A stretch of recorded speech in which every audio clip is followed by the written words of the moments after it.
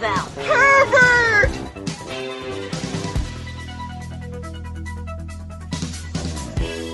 Honey!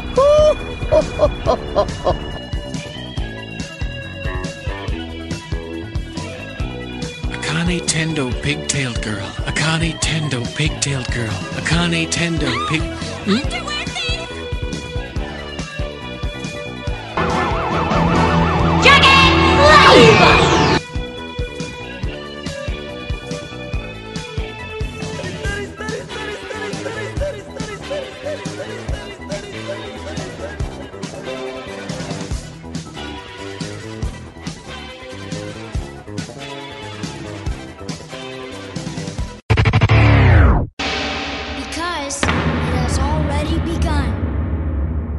Greetings, programs, and welcome to another episode of Fanholes Big in Japan. I'm Justin, and I'll be your host for this episode. Joining me tonight are two of my fellow winged goddesses. Why don't you guys go ahead and introduce yourselves? Hello, this is Derek WC. I'm a lion man. Rawr. What's up? Hey, it's Mike. Let it all fade away. Just fade away. Help me. Yes, let everything fade away. Huh? Let this sad world, let everything fade away.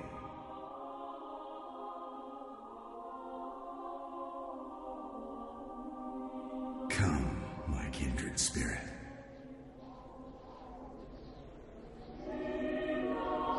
Come to this land from the world beyond. Come join me, my chosen one. You mean me? You are the wing goddess who will fulfill the prophecy of our world. Our world, Gaia. Welcome, wing goddess.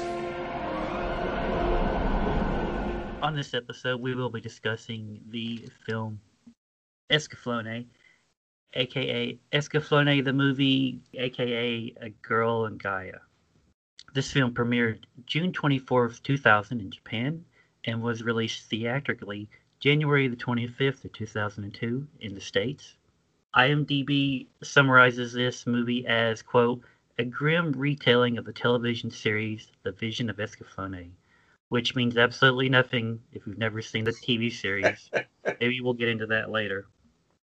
So since this was released theatrically in the States, Derek, did you see this in the theater? I did see this in the theater theatrically. Okay. I'm like, 2002. I was trying to think about this because I knew we were going to talk about it, and I was happy to talk about it because this was, I think I do have nostalgia for this film just because it was, you know, of I'd say maybe, I don't know, a baker's dozen, a handful of anime films that I saw in the theaters. I want to say, like, I was trying to look into this because I think the mall's, like, gone and doesn't exist anymore now, but I think it was like a movie theater in a mall around Hawthorne or something back when I lived in Los Angeles. And I was telling Justin this the other night, but I remember the theater explicitly because I remember it was like, I don't know if it's Steel Jaw, but somebody's going to throw tomatoes at this, but it must have been like the sixth or seventh time I saw The Phantom Menace. Like, I remember that was a theater that I went and saw that in. And I think at the time, I think I brought in like a handy cam to tape it so I could watch the lightsaber battle later or whatever and stuff like that. But like, I remember like there was all kinds of like, you know, different movies, but like oftentimes you know, it was never in the same place twice, you know, so it was like I was always going to like different, you know, either art house movie theaters like all over Los Angeles to watch some of these releases. So they weren't like, you know, it was definitely a limited release. And it's interesting that you mention, I mean, I guess there's something to it. You know, you mentioned that, you know, the synopsis that IMDb gives, you know, doesn't mean much if you haven't seen the television series. I mean, for me, technically, like, I mean, I knew of the Vision of Escaflowne. Like, I kind of knew that because that was on Fox and it was kind of edited. And but I got to be honest, like, I don't think I ever really watched that before I saw this film. So for me, like, I mean, this was my first and in some cases, like, only exposure to Escaflowne. I mean, I think I ended up renting some of the TV shows later on, the TV show later on, just to kind of make heads or tails of, if there was other stuff. But essentially, it was kind of like they were two separate tellings of the story with the same characters and everything. And I don't know if I have more on that than the basics. I mean, I really enjoyed it. I think the main reason why I enjoyed it the most is I think the soundtrack by Yoko Kanno is like superb. Like I think that's the thing that I, in revisiting this one, I put in the Blu-ray. It's the Bandai Blu-ray, so it has the old Ocean Group dub, and then it has the Japanese language. I ended up watching the Ocean dub again in preparation for this. When I saw it theatrically, it was the Ocean dub.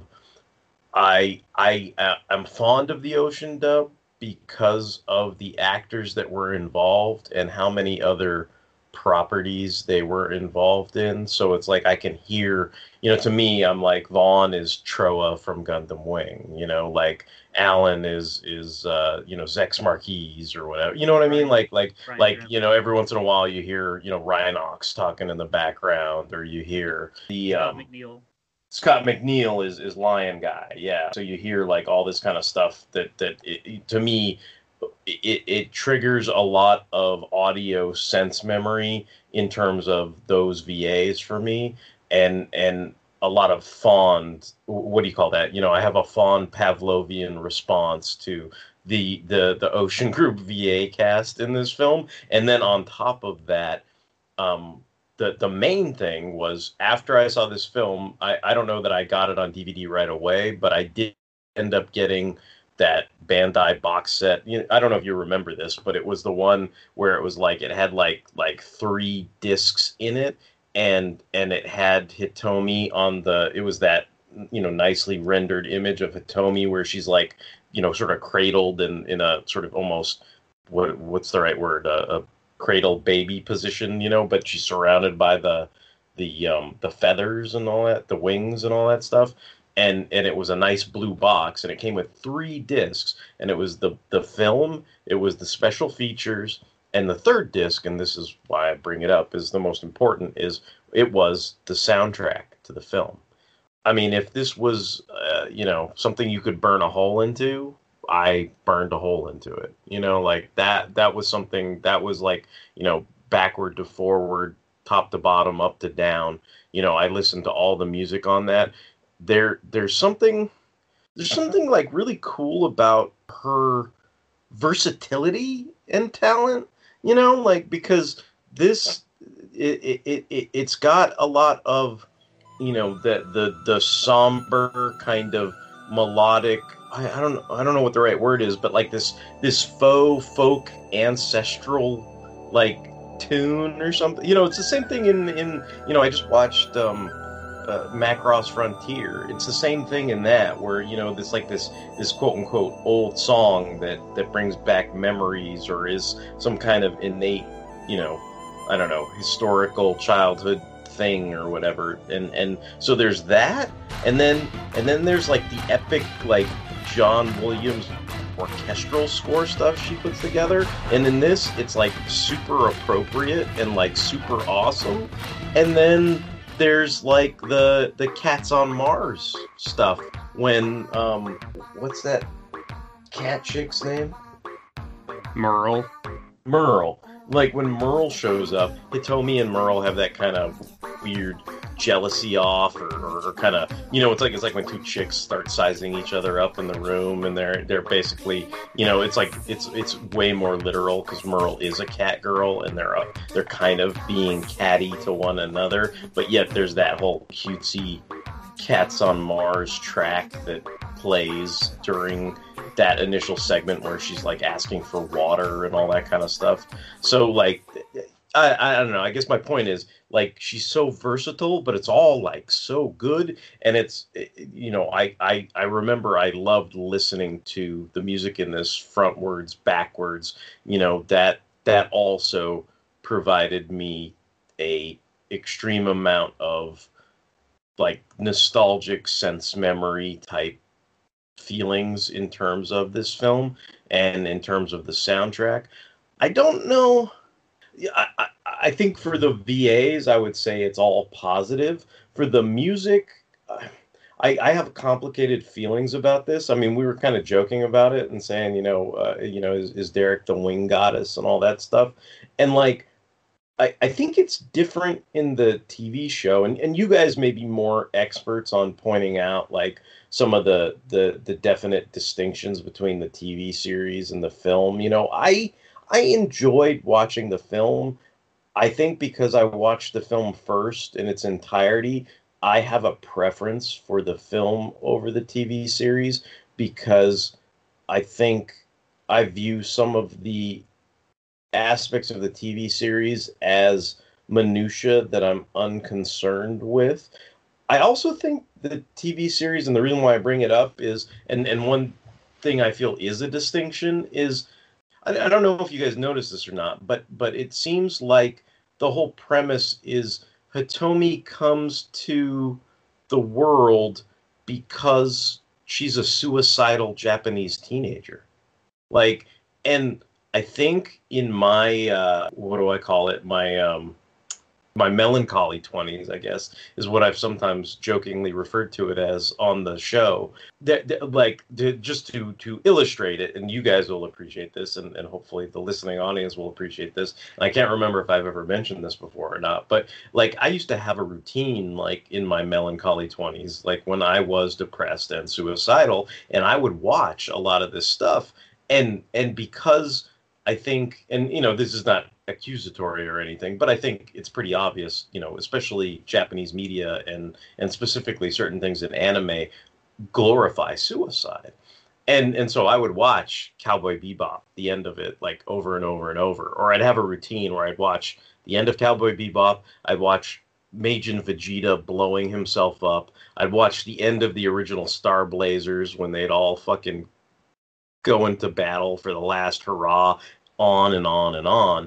And I think Hitomi, at least in this film, I think it's different in the television series, like it's not the same tone. But in this, I always got the underlining vibe, like it doesn't really matter what her reasons are for wanting to kill herself. I think the thing I took away from it was, and and this is hopefully not getting too serious or too preachy, but the main thing, because I don't think I'm a wing goddess anymore, but the reason why I was saying maybe I was a wing goddess at some point is because if you have a lot of self-hatred, that's why you think about those things and want to commit suicide. And I think Hitomi comes to Gaia with that mindset. She's got a lot of self-hatred, and that's the important reason why she would want to commit suicide. And it doesn't matter what any of the other reasons are, like what the person thinks are the reasons, because it's inconsequential, because what you don't realize is it's more about you not being happy with yourself, right? And you're too blind or caught up in minutia of bullshit to understand that at the time. And so anyway, the point of that is, like, that's how she comes to this world. But I think in some ways, it's a transition to, once she leaves it, like there's less, she's not full of self-hatred, and she sort of meets the cast of characters. The film itself, like, I don't know, this is interesting to talk about too. I feel like you guys should jump in or comment, because I'm just gonna keep blithering away about different stuff and go off on tangents. But the tone, like, this is something I wanted to ask you guys about, because I'm not like familiar with like the first time things like this happen, but it's like this weird, it's that kind of dichotomy that always like trips me up in things like Nausicaa.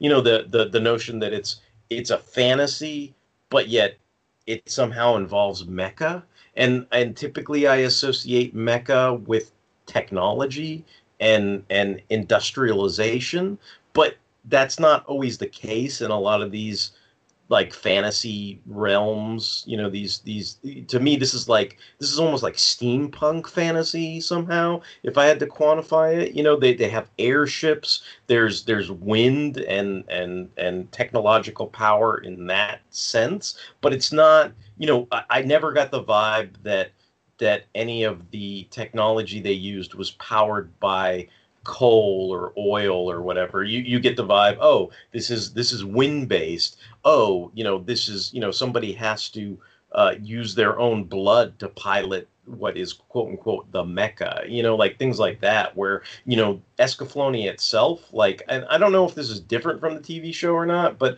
I feel like in the TV show they just kind of had the standard Bandai, mecha audio where the mobile suit would move around and make, mechanical noises. But like, I think in this, I felt like Escaflowne was like this ancient, like fossilized, bony spirit of a dragon that somehow, like, took the blood of a king or a prince or whatever, Vaughn is, and went with that as its means of propulsion. So like, I guess as someone who's not normally super giddy, and like, I think hopefully people know that listen to this our entire podcast network, know I'm more of like a sci-fi guy. I'm like the, sci-fi, yes, yes, yes, and all this Lucky Charms, like mystical shit. Like, I'm not like, Harry Potter and Lord of the Rings, like they're fine, I'll watch it once, but I'm not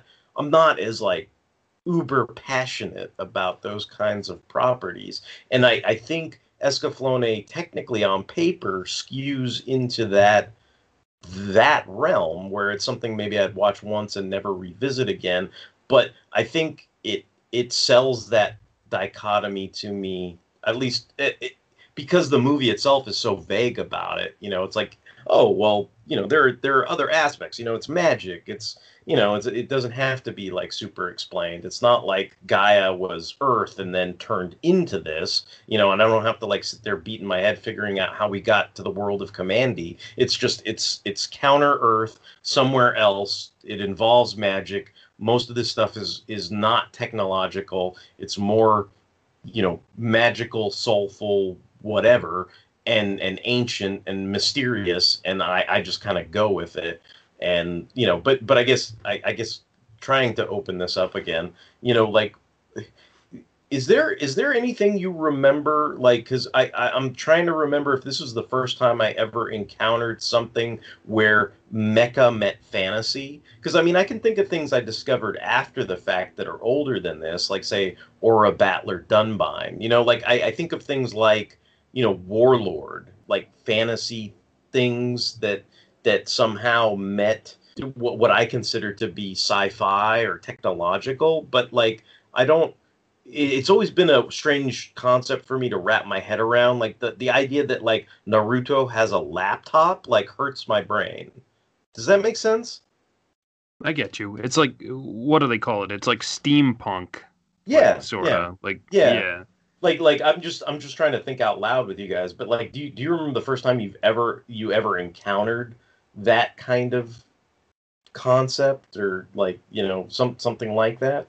Escaflowne might be the first time I've kind of seen this mixture of like mecha and fantasy, I think. Yeah, because I feel like that's true of me. Like, because I can think of properties that are older, but I did not encounter them until after I'd seen this movie and television series. And I think it's a lot. I feel like the balance in it makes sense to me. Like it's not something that I poke holes in or find flaws in or anything like that. Like I think it's well done as far as the balance goes. Like so kind of like I was explaining. Like it's not, it's the blood. It looks ancient. There's magical aspects to it, and it's not all kind of like me scratching my head wondering how shit gets powered or done or whatever. Well, despite me loving, Gundam and stuff and like the real robot genre, I tend to find that I have an easier time believing the way some of like mecha moves if it has a like sort of direct connection to the pilot. Like, sort of like, Escaflowne kind of drills into Vaughn and, takes his blood or whatever, and like he's kind of completely strapped in and it moves according to like Vaughn's limbs and stuff. And like I don't know, like whether it be like G Gundam or like Evangelion or even like the Barbatos from Iron Blooded Orphans, like when a mecha is kind of like intrinsically linked to its pilot, like I feel like I have a easier time buying it somehow. Like I don't know, like when Amuro makes the like RX-78 do all these like crazy human like maneuvers, I'm kind of like how is he doing that? Like is the computer that advanced that like just by using like the joysticks like he can make the Gundam do a split or whatever? I don't know. Like that's I know that's kind of a little like a tangent, but that's like something like what you were saying about I think it actually illustrates kind of what I've been trying to say pretty masterfully is the quote unquote mecha in Escaflowne, or in some of the other examples you cited. It's like a knight in a suit of armor. It's not somebody getting into an X-wing fighter or the Star Trek Enterprise or even something like a Transformers headmaster. Like it's not exactly the same thing. It's or to put it in the popular vernacular for the filthy Kazis or the LCD. It's the Pacific Rim aspect. It's the whole hey, we're in sync with our mech, and when I do Taibo aerobics, my mecha does Taibo aerobics. And to me, it's like that's that whole feudal thing that makes sense to me, because when you look at these guys, whether it's the TV series or the anime, a lot of the times they have that little moment, that almost Iron Man moment, where the faceplate opens up so you can see Vaughn's inside, or you can see Alan's inside his suit and things like that, and you're like sitting there going, well, that would be like a knight of the round table lifting up his little faceplate and going, hey, what's going on, bro? Like that's and that to me, I don't know, that like that aesthetic speaks volumes and makes sense to me in this context. Whereas like sometimes I see things and I'm kind of like, wait, Naruto has a satellite phone under his bed in the Hokage village or what, like stuff like that. Like it just, I don't know what it is about that. It just blows my mind and makes me think, nah, bro, like that doesn't make any sense. But this like does make sense to me, I can see it, You are right that like Escaflowne in this movie is a lot more like organic, I guess, than it was in the show. Like, when right?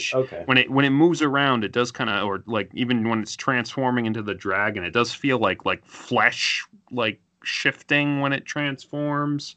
And even when it like walks and moves around and like draws its sword, it feels like it's like ripping a bone out of it or something when it draws its sword. So I almost feel like this film, this Escaflowne film, is like if I watched Endless Waltz first and saw the feathery wing Zero and decided I liked it the best, and I don't know that I have much more than that, but just like that's almost like how I imagine this must sound to people who are fans of the TV show. Like I think I just imprinted on that version of Escaflowne and kind of went with it, like, I guess. there's no mecha in these books, but there are elements in Escaflowne that remind me of like Edgar Rice Burroughs' Martian novels. Oh, okay. Like the way John Carter goes to Mars, like it's kind of like a they don't really explain it in a lot of detail, but a lot of people think of it as astral projection. And then there's a second Earthman later in some of the other novels. He's a soldier, and he's like, I want to say he gets wounded in the First World War, and then all of a sudden he wakes up and he's on Mars. So that kind of reminds me of like the way Hitome, travels to Gaia. And as far as technology, it's like Mars, or as they call it in those novels, Barsoom. They have technology, like they have flying ships, they have radium bullets, they have atmosphere plants, but they also have swords.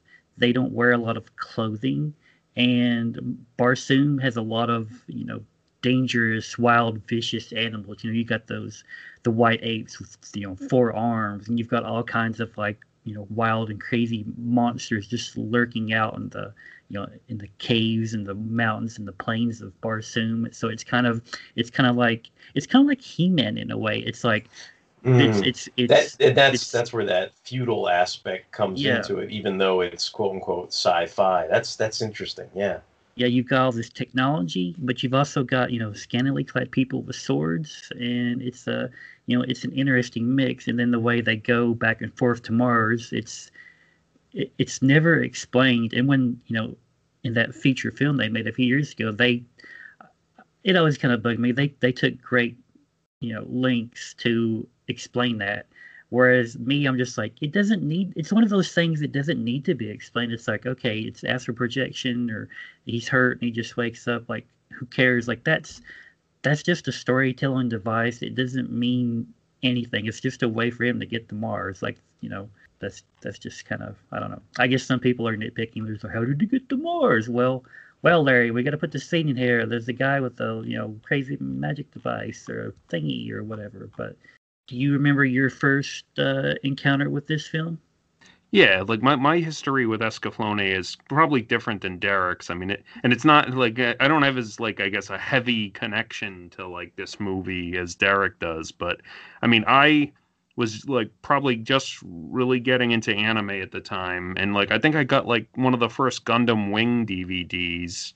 And like it had an ad for Escaflowne in it, and I was like, "Oh yeah, like I really like mecha anime, so I'll buy the first like Escaflowne DVD."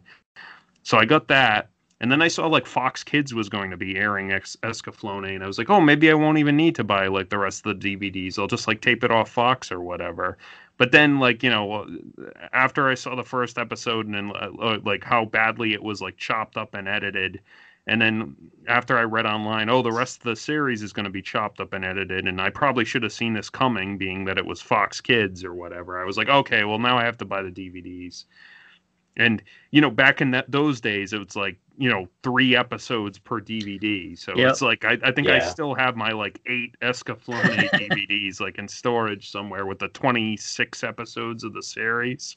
Yeah, but I think those were things I would pick up from that SoundStation place when I could, because I didn't want to spend like the $29.99 for like 3 episodes or whatever it was.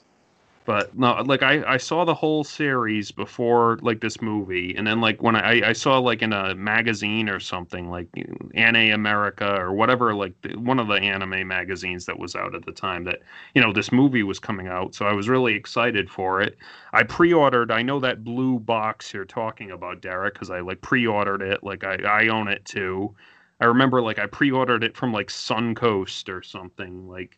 And the disc with the extras on it was like busted, so I had to like return it and get another one. But yeah, it had the movie, the extra disc, and then the soundtrack. And I got a lot of use out of that soundtrack too, Derek, because I agree with you. Like the score is like beautiful for this movie, and like the series as well. But since I had seen the series, like the magazine article that like showed the preview images, like.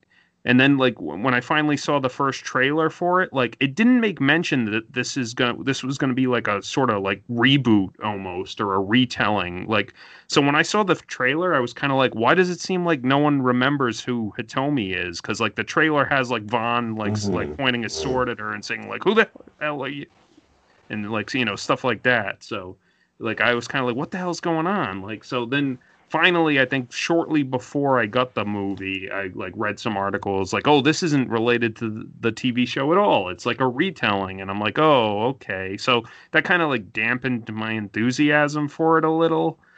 But then once I got it and I watched it and I was like, oh man, that was like a really like beautifully animated movie. I mean, it kind of in broad strokes, it told the same story as the TV show. Like, like you said, without like, there's a lot of minutia that it skips past, it alters, and it kind of, it reuses assets to tell a completely new story, basically. So, I mean, I appreciate this movie, but I think I prefer the story in the TV show. But I don't know. What about you, Justin? Like, what's your like history with Escaflowne? As for myself, back in the olden days, there was such a thing as the Fox Kids Club. And if you sent them, I don't know, $2 or $3, like you were like an official member of the Fox Kids Club. So I did this. And they would send you like a magazine with like a poster every, I remember that, yeah. I don't know, maybe like quarterly or something. And I've still got a few of my magazines, and I've still got this painted poster of like Spider-Man. I think it's Spider-Man and Wolverine. I'll see if I can dig those out of storage sometime. But I believe the first time I encountered Escaflowne period was some blurb for it. It's like coming soon to Fox Kids, Escaflowne. And I was like, oh, an anime? Okay, cool. So, and I looked this up. August 2000 was when The Vision of Escaflowne began airing on Fox Kids. And then after 10 episodes, it was canceled for low ratings, and they didn't even air the first episode. I don't think I was aware of the skipped first episode and all the cutting and editing that was done at the time. Like in 2000, like the only way I could get on the internet was at school. We didn't get internet here spring of 2001, I think. So I was blissfully ignorant of all that. And I didn't finish the series until, I don't know, 2005 or 6 maybe. But anyway, this is the first anime DVD I ever bought. It wasn't the fantastic, edition you guys are talking about. It was just a single disc release. I think I found it at Walmart in a cheapo bin for like $3 or $5. And, kind of like Mike was saying, I don't think I knew this was a reboot either. I was just like, oh man, there's an Escaflowne movie. Like, I remember watching Escaflowne. Like, I think I just assumed this was like a finale, because they, I don't think I knew there were more episodes of the series. And I was like, oh, maybe this is like, this is a big conclusion. So I put it in, and kind of like Mike, I'm like, wait, they don't know each other, and there's people missing, and I'm like, oh, this is a retelling. I like the movie. I think the animation is beautiful. I think the soundtrack is also beautiful. Like, I was listening to the soundtrack today when I was just, doing random stuff around the house, and it's still great. Kind of like Mike, I think I prefer the storytelling of the series. I really like this film, but I think I need the expansion of the series. Like, I want to know more about Delandau and why he is the way he is. Like, I want to know more about Alan and his relationship with all these characters. I want to know more about Vaughn and his background, his family, the falling out with his brother. And you don't get a lot of that in this film, which, it's a film and they're cutting away all the baloney and the fat and everything. But I don't know. I watched the movie and I'm like, man, this is really good. It's beautiful, but I'm left wanting more, and the series gives me that. Derek and I kind of skirted around this, and this is a question I had. If you've not seen the series, do you think this movie would be hard to follow or incomprehensible? And one of the reasons I brought this up is because, when this DVD was in my collection, I showed it to someone I was dating at the time, and she had heard of Escaflowne, so I was like, okay, we can watch the movie. And she kind of found it hard to follow and incomprehensible, and so I was trying to, fill in some of the gaps. And I was like, oh yeah, and there's not just Vaughn's brother. There's like, there's a whole emperor, Emperor Dornkirk, who's not even in this movie. And I was like, I spent a lot of time like trying to fill in the gaps, and I probably like misremembered some stuff, but she. She thought the animation was beautiful and the soundtrack was great, but as far as like the storytelling of this film, like with no background, I don't think she was really that into it. Well, I mean, into it is different from being able to follow it, though. I think like the only thing I'll stick up for is, since I saw it 1st, like, and maybe it's because all the other movies I had seen, like, we talked about, I went and watched the X movie for Clamp, and I went and watched like, what was it, like Blood the Last Vampire, Yeah. and all this other stuff. Like I saw a lot of that stuff in the theater, right? And I feel like a lot of that stuff is way more nonsensical than this was. Like, Yeah. So in that, I guess in that context, to me, like, this was like a breath of fresh air, where I was like, okay, there's a girl, she comes to this place, the dude with the wings is the good guy, he saves her. There's all these bad guys on airships and all this other stuff, that they're trying to, basically his big plot is he wants to end the entire world because he's got, his toe stubbed,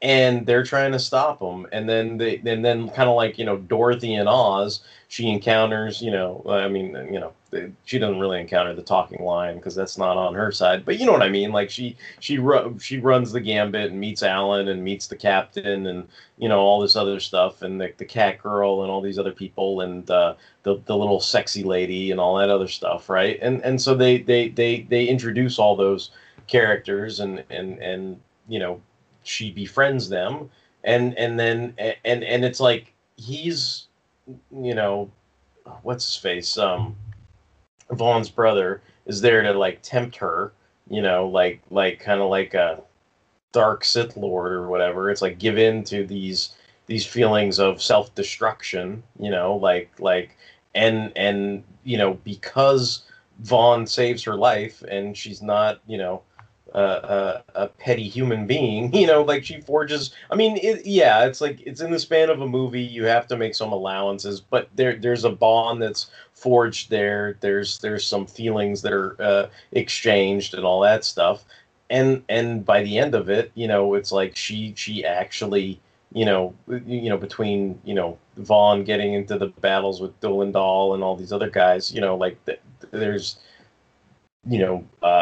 a resolve to not give in to that, I don't know, god, goddess, whatever, of self-destruction, to not just say, fuck it all, I want to end everything because I'm hateful and self-destructive. It's like, actually, like, no, Gaia is beautiful. Gaia is a place that, does not deserve to be destroyed, like, and there's beauty in it, whether it's the angel wings or whatever, the skies, like, whatever you're taking beauty in, there's all those aspects to it, and it's like, it needs to go on.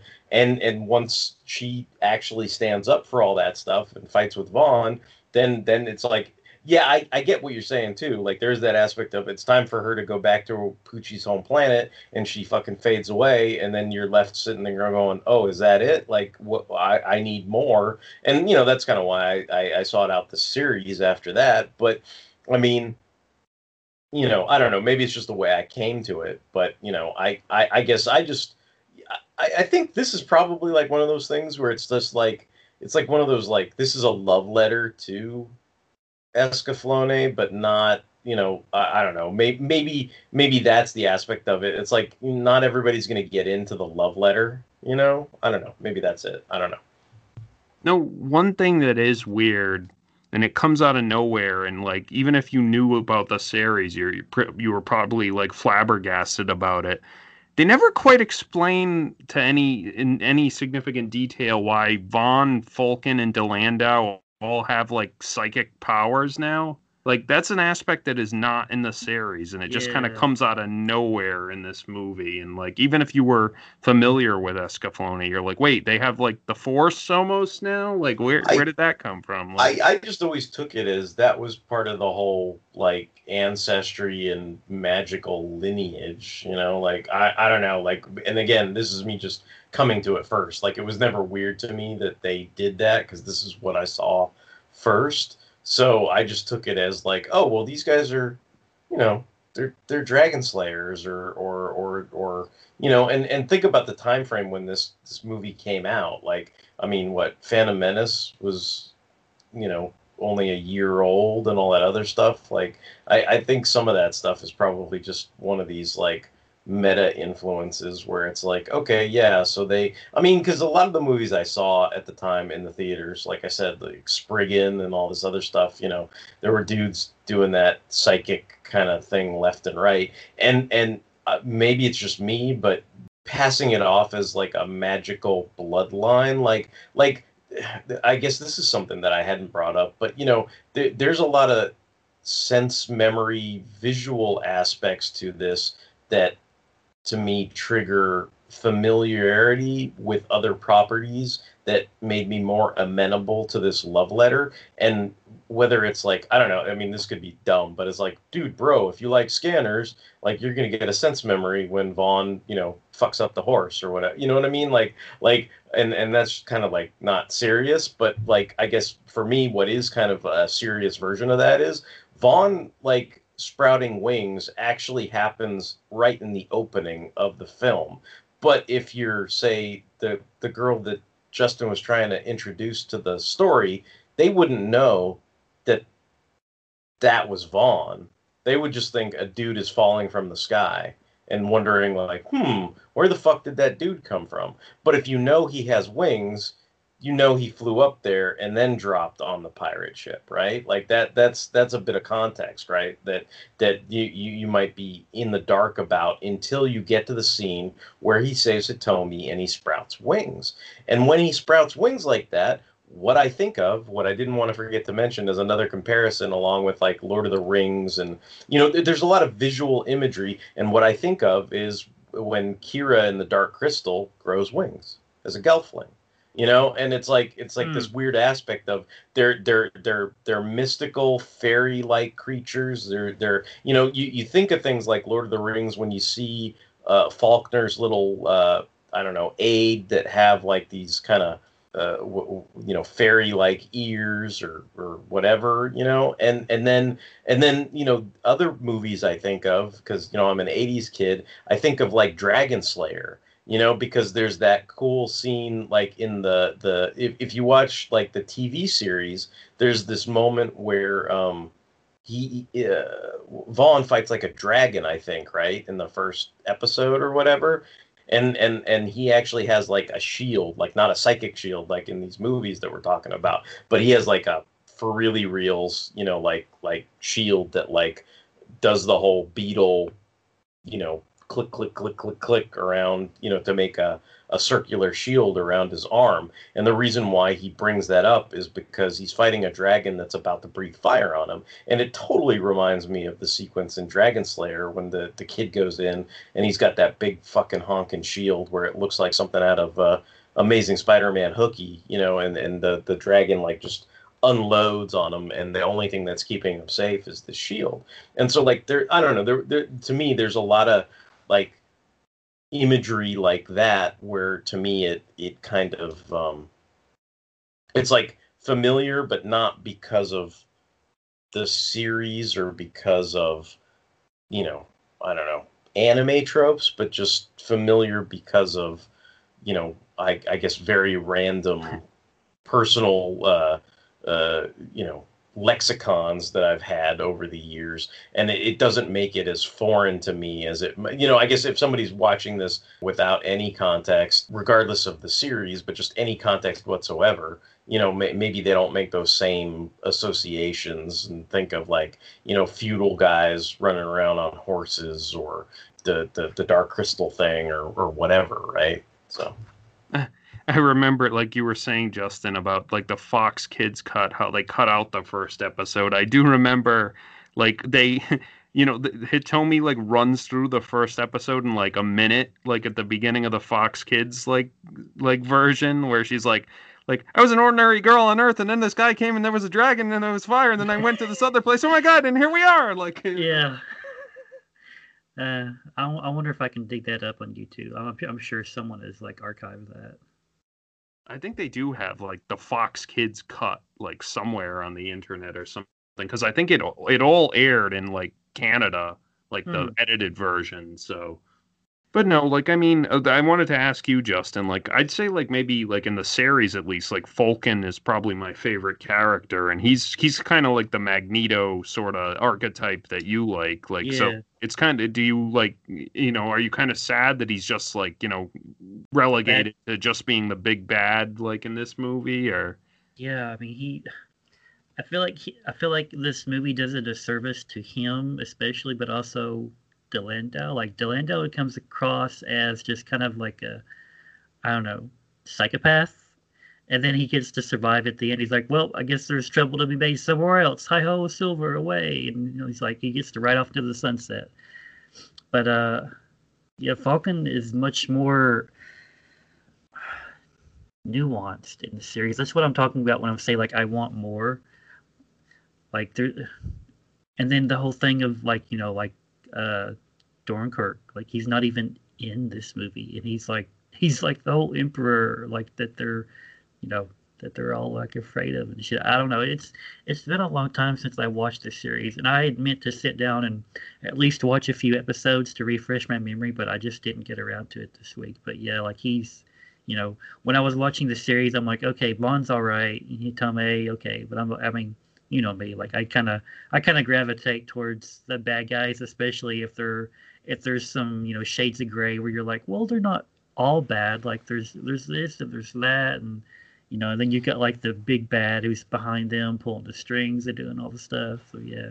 I feel like DeLandau had that Arthur Burgess arc in Clockwork Orange, like the book, where he's just, a complete shit. And then by chapter 22, he's like, all right, I'm going to stop being an asshole now. I'm going to go to work and get a job and like not fuck with people anymore. Type thing. That how everybody like freaks out. Like now if somebody did an article, I'm sure no millennials have ever read A Clockwork Orange or watched the movie at this point. But if they did do a clickbait article, it'd be like, oh my God, chapter 22, like totally different ending, clickbait here. Or whatever, but that's what that makes, like that's what that end sequence with the Landau makes me think of, is that chapter 22 in Clockwork Orange, where he's just like, all right, I'm gonna be a fucking adult now and stop doing all this tomfoolery and super dickery and everything. Like I'm just gonna be on the up and up. I've had enough of being a fucking little shit, and like that's kind of what I feel like that sequence at the end of the film is like. All right, I've had enough of being a little shit. Like I'm gonna go be an adult now, and let's all ride on our horses, and hopefully these ones won't get eviscerated or whatever. It's funny, like I said, they kind of like looked at all their assets and then like tossed them up in the sky, and then they're like, which character would came up with a totally different story. And then, like, which character would fit in this role, basically? And, like, I mean, even, like, Alan, like in the series, he's, like, a knight. Mm-hmm. But in this, he's just kind of, like, the leader of this band of, like, rebels or whatever. And, like, there's, like, a love triangle between him, Vaughn, and, like, Hitomi in the series. But there's none of that in this, so, like... In the series, I feel like there's a whole lot more of that, cattiness Derek was talking about between Hitomi and Meryl. I mean, they make like goofy anime faces at each other and everything, and I mean, Meryl is pretty. I don't know. Maybe you remember it better, but I remember in the series like Meryl is pretty aggressive towards Hitomi at times. Like it's not just like, oh, I'm gonna make a face at you because I'm jealous and you're another girl. I mean, she's pretty. I don't know. Aggressive when it comes to what she perceives as her relationship with Vaughn. Especially like early on. Yeah. She's like, get the fuck away from my man. Like, I remember early on, she's like stealing Hitomi's shit and like running around places, and Hitomi has to like chase her around and stuff, and stuff like that. But like I said, they have to like condense, like sandwich it all the way into like the hour and a half they have. So I forget because they definitely don't deal with this in the movie at all. Do they ever deal with like other people from Earth coming to Gaia on this series? Sort of. Like they check back on Earth in the series, like on a couple episodes. Like Hitomi goes back to Earth for one episode, and then like her best friend and like that guy she was crushing on are like looking for her because she's missing and stuff. And then the guy that she has a crush on looks almost exactly like Alan, right? Alan. Yeah. Right? Yep. Yeah. And isn't like I don't remember because I haven't seen the series in a while, but isn't Dornkirk from Earth? That's what I was about to say. I think he's actually from Earth, and he's got like that. Well, he's got that prognostication engine to try and like tell the future or shape the future of Gaia or something. I can't remember. Yeah, but I know there's a lot more to do with Earth than just Yeah. I mean, like Justin. I mean, it's been a long ass time since I've seen the series. Well, I did want to say, like, I did watch like the Ocean dub, and like it's okay. Like, I think I like the Japanese version better, but I did watch the Ocean dub this time because, like, as of this recording, Kirby Morrow passed away fairly recently, and like, he was a mainstay of many anime dubs that we all watched like over the years. So like, this is like, he's Von Fennell, and it's nice, he's also known as like, Moroku from Inuyasha, and like, Kelly Sheridan, who voices Hitomi, voices Sango too. So it's nice to see them like as a couple, like again, like basically. Yeah. Sango? Yes. You'll have my children? 10 babies? Or maybe even 20? Yes. Moroku, does this mean you'll stop womanizing? Huh? You will stop flirting, right? I'll take that as a no. Yeah, but he will be missed. Like, he did, Troa Barton and, Cyclops on X-Men Evolution and, Yeah, I was trying to remember where I remembered Dylan Dahl's voice actor from, and like I was trying to go through his credits and stuff, and I found like a couple things where I was like, oh yeah, he was Iceman, and he was he did tons of stuff. I remember him mostly as Genki from Monster Rancher. He was the main kid on Monster Rancher. Yeah. So I know I was telling you guys like I watched the first episode of that Inuyasha sequel series, Yashahime. And, dude, Moroku and Sango, they didn't waste any time having kids at all. They kind of like... Oh, yeah. Don't they have, like, 8 kids or, like... Yeah, they've got a bunch, man. I was like, oh, they... yeah. Good old Moroku, the perverted priest, who's always grabbing Sango's butt. But, yeah, that made me happy. But, yeah, he came back and I don't know how many episodes he recorded of Yashahime, but he came back as Moroku, and I don't know how many he completed. Yeah, and then you got Scott McNeil as I think it's Jajuka is the lion guy. Lion guy. And he had a fairly minor role in the series, if I remember correctly, but he's a lot more important in this movie. So I guess. And I think he benefits too from like I don't remember him looking this cool like as in the series. Like he looks a lot cooler in this movie. Yeah, I think this has less of that mayor dog aspect, as we like to say. I think I don't know. I guess just because of the nature, like I said, to me, it's like the things of, satellite phones and laptops in Naruto's village and Mayor Dog and Dragon Ball Z and shit like that. Those are the kind of things that like make me go, what? But like when they do it here, like it doesn't, to me, I'm just kind of like, all right, well, they're on Gaia and this is how they roll. And, like, I don't know. It just doesn't make me do as much of a double take, Yeah, when I see him, I think of like the lineman of Mongo from the Flash Gordon strips and stuff. Oh yeah, huh? I was also telling Justin before we started recording, like I didn't realize it up until like we started preparing for this show, but like Funimation did a dub for this anime and Yeah, this movie yeah, as yeah. well. And like I didn't watch it, but I did look up some clips of their like dub of the series like before we started tonight, and I was kind of like, it's kind of Well, that weird like Alan is Krillin instead of fucking Sex yeah, like Monkeys or it's whatever. well, like it's a lot more subdued than the Ocean Group, I guess, which not isn't necessarily a good thing. But like it's also like instead of like Alan Shazar, they say like, oh, it's Alan Shazar or something like. So it's weird like Mm. pronunciations, or I don't know, maybe they think that's closer to like the Japanese pronunciation, but like I don't know. Like, I think it's kind of splitting hairs for the most part, but I don't know. Maybe one day I'll go back and like rewatch the series and maybe try out the Funimation dub. But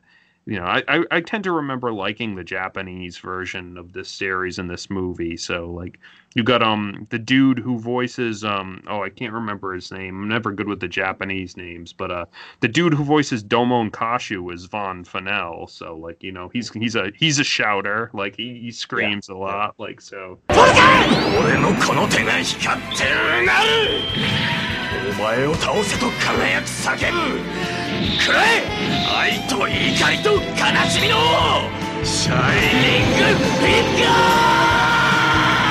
ー Yeah, I got the Blu-ray set, and I did pop in a disc and sort of, you know, tried to listen to it in the background a little bit. But they have, I guess you can switch to like, I guess when it's the uncut episodes, you only can listen to the Funimation dub on the first disc, and then or I forget how it works. Like there's two discs for the first like 7 episodes or something, and one of them's like edited and one of them's uncut. So it's like you can listen to the ocean thing maybe on the edited thing, and then for the rest of the series, I think you can switch back and forth between the dubs or whatever. But That's nice. I like options. Like I yeah, think yeah, that's a good if they included both dubs and the Japanese version. Like, yeah, yeah. I'm pretty sure you can listen to both if you want. but yeah, you were also saying like just like I kind of like when I rewatched this, I was like I think the first time I saw it when like Vaughn rips like Delandau's horse in half like with his psychic powers, I was like ugh, like gross. But like when I watched it again this week, I was kind of like.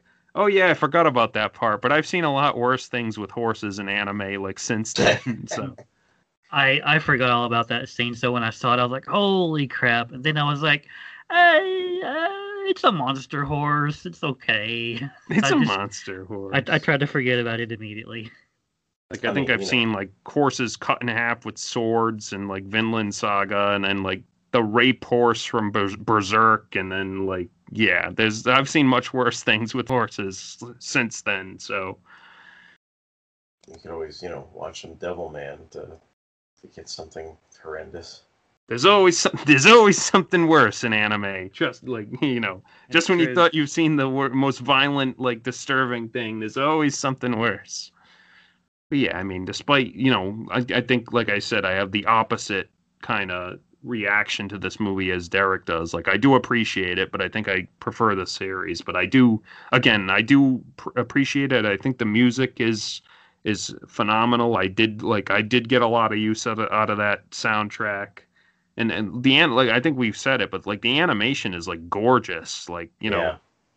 just everyone has like a redesign and whatever, but like just the way like even Escaflowne moves, it's kind of like you believe it's like alive, like not Yeah. just like but through its sound effects and just the way it's animated. So Yeah, I feel like if you had to say the key buzzwords for the score and the animation, it's like beautiful, immaculate, mesmerizing, like all those kind of things like apply to the visuals and the audio.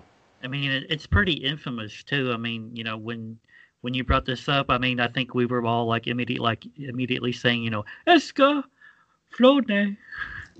yeah, gotta love that. Yep. I think the dance of the curse or whatever that track is called. Yeah. Escaflowne. Yeah. Everyone knows that. And then like everyone knows that. And then like I think like years and years ago I mentioned Escaflowne to a friend of mine. He was kind of like, "Oh yeah, like it had that really like memorable like sort of theme music whenever it showed up." And I was like, "Oh yeah." And but then he started singing like the Fox Kids Escaflowne theme, and I was like, "Well, no, that's not it. I mean like the actual like orchestral like, Escaflowne." He was like, "Oh, okay." He was like, "I thought you meant like the Fox Kids theme." I was like, "No, I didn't." I don't even know what was the Fox Yeah, I Kids don't thing. even remember it. It had its own like theme song where it was, the typical like, Was it a rap? No, it wasn't a rap. It was just like I forgot how it went, but it Step into the Escaflowne. Yep. No, it had its like a, typical sort of Saturday morning Fox Kids sort of Power Ranger-y, like X-Men theme or whatever. But yeah, I think like I want to say like it aired in like on YTV in Canada, like the entire like edited version aired. So you could probably like go on YouTube and like look up like Fox Kids cut and see what they like. I think they chopped it for violence. Obviously, they probably removed a lot of anything that was objectionable. But let me ask you guys this: like, have you ever like? Is it like it's probably past time, but have you ever wanted like a sequel to like Escaflowne, like either this movie or like the series? Not really, no. Yeah, I Or was gonna yeah, go. No. wait, But I was gonna say I thought of it. like it's a Cowboy Bebop situation where it's like, oh no, it ended perfectly, like in a place where it should have ended, and that's the end of it. Like it doesn't need to. It's like Hitomi doesn't have to come back to Gaia and like Von's a cyborg or something now. Or I mean, I think if you were seriously going to consider something like that, I think it would need to be one of those things where it's like 100,000 years in Gaia's future, and like it's like some girl in 2020, meets a whole new cast of, fuck faces or something, like not touching the original. And Von is just a head on a cyborg body. Like I've become a cyborg. No, Vaughn can be like the gold Optimus Prime statue. They can just like hang out and like, I don't know, drink lattes by his statue or something. I don't know. Yeah, that makes sense. I'm surprised, like this, like I guess it was fairly popular, but like yeah, beyond this movie, there was never really anything else from Escaflowne. I think I think there was a manga adaptation that might have been a little different, but other than that, do either of you have any toys of Escaflowne? No, but I remember, I don't remember who made them, but there was a series of figures where you'd have like the Escaflowne, and it would come with like a figurine of Vaughn, like immovable, and then they also made like Big O and the swordfish. I kind of remember that. Yeah. Yeah, I had the Big O from that line. Yeah. Yeah, I've got the Atlas store that came with the Jean and Melfina figurines, but I've lost the stand, so Jean and Melfina, they can't stand on their own. They have to be plugged into that base, so they're just like Atlas Stars is still on its stand. It looks really great, and then Gene and Melfina are just like laying beside of it. I know I looked once. I don't even remember. Like there's probably like by now there's probably like a Reveltech or a Figure Arts or something of Escaflowne. There is. A few weeks ago, or maybe it was last week, I was looking at pre-orders on AmiAmi, and I don't know if it was Reveltech, but I did notice there's new expensive. They look kind of like Robot Damashi figures of like Escaflowne and like the evil suits from the TV series. The ones that like kind of like they could just floated. Jump into they turn invisible like, and stuff. Yeah. Mm-hmm. Yeah. I guess. Sorry, I'm not trying to combat and go like you guys are wrong because you like the series better. Because I would expect that would be the popular opinion.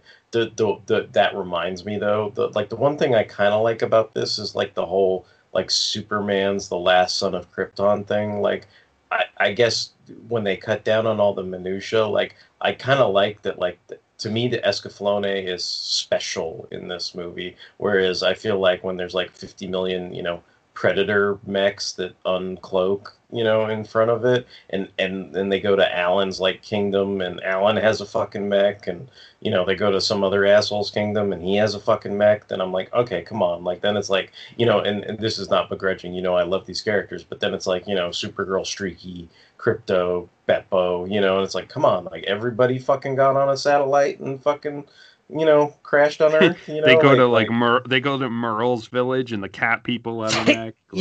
Cat girl mech. Like, I'm just like, all right. I don't know. I do have lots of, I guess I have fond memories of it, and then not trying to make it heavy or whatever. But like, I think some of my sense memory is there's a tinge of bittersweet sadness to it, like the music and the way she leaves, and that kind of the whole nature of it being kind of unresolved at the end per se, like not in terms of like, yeah, Gaia's safe and things are fine, like the world's not going to be destroyed, but there's kind of an emotional lack of resolution per se. She goes back and it's kind of ambiguous, right? Like if you're a positive thinker, you're like, okay, well, she's never gonna feel like committing suicide again, and thus there will be no sequel, right? But then, and since she didn't, there wasn't, and she is. But I guess you could also make the interpretation that this could all happen again if somebody gave into their personal despair, right? Like that could potentially befall any human being at any time, and that they will all have to have the strength to overcome that. What made me laugh, and it's my avatar, is like when Falcon goes to talk to Hitomi, and he's kind of like, yes, like let it all fade away, like we'll destroy this whole world. And Hitomi like cuts through like all his bullshit, and she's like, "You just want to kill Vaughn," and he has that creepy smile where he's like, "Yes, like this chick gets me, like yes, that's what I want." You see this toe hair stubbed, like I was supposed to be king, like, but he was king, like fuck that shit, blow everything up, like thank you. Let it all burn. Let it all burn. Well, if there's nothing else, I guess we will leave Gaia and return to Earth. And Derek, if you would be so kind as to do your usual thing. Yeah, if you have any comments, questions, and/or concerns, if you're like, dude, owie, that looks like it hurts when the drill bits go into you to start the Escaflowne, send your emails to fanholespodcast@gmail.com. If you want to check out the backlog of episodes for Big in Japan, where we talk about anime all the time, go to fanholespodcast.blogspot.com. You can direct download all the backlog of episodes. In addition, we are on all kinds of social media. We're on Tumblr, Twitter, Instagram, Facebook. We appreciate all the likes, hearts, shares, retweets that we receive. We can be streamed on Stitcher Radio, Google Play, and Spotify, and we're on Apple Podcasts. And this is Justin signing off. This is Derek WC, signing off. It's Mike, signing off.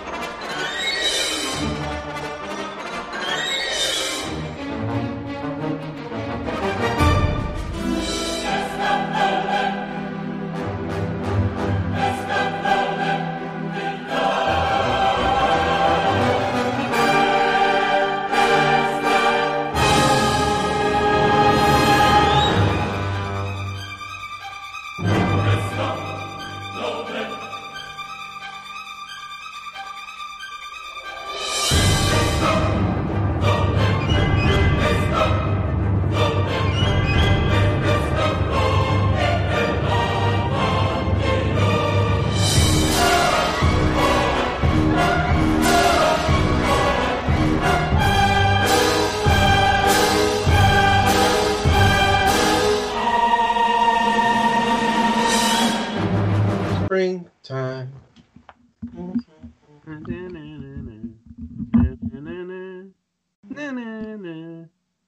That's another thing. They never really. Well, what's her name? Sora, that Yeah.